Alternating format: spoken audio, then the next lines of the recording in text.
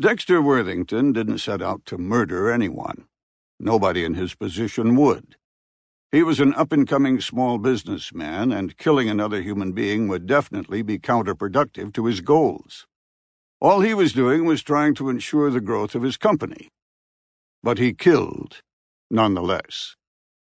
Holding the positions of president, CEO, CFO, and every other slot on the board of his firm, which is to say it was barely large enough to be called a firm, he hoped today was the day when he finally broke out.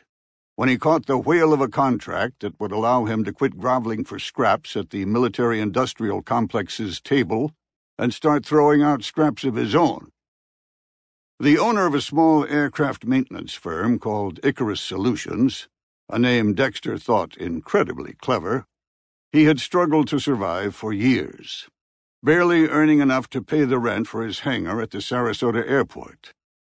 He had lived hand-to-mouth for so long he was no longer sure what the opposite would be, his privileged upbringing a thing of the past.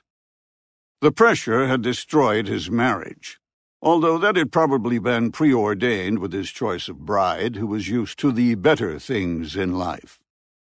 He cursed the misfortune that arrived time and time again, convinced it wasn't his abilities but unseen forces conspiring to drive him into the grave.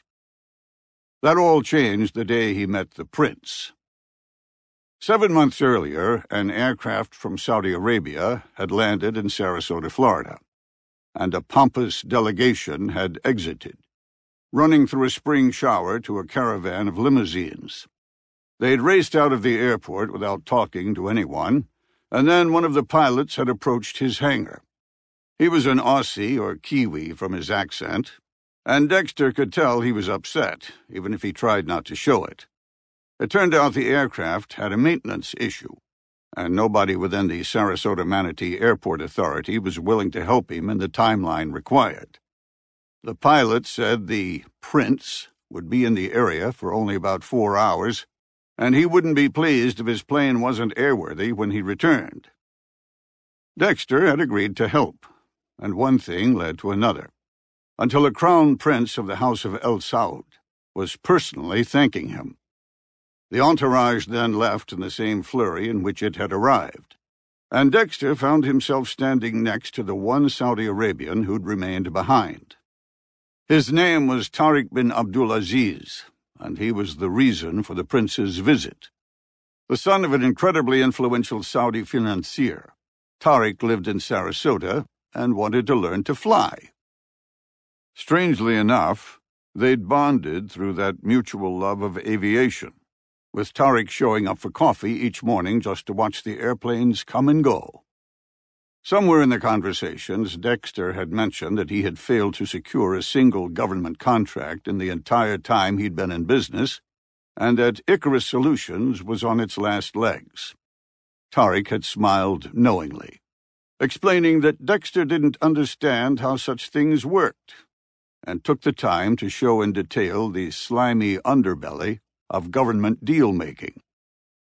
And now Dexter was committed. Driving up to the access control point for Tariq's neighborhood, he wondered if he'd made a mistake. Didn't matter, because it was too late to do anything about it now. He gave his name and identification to the guard manning the gate. The guard looked at it, compared it to a board in the shack, then handed him a pass.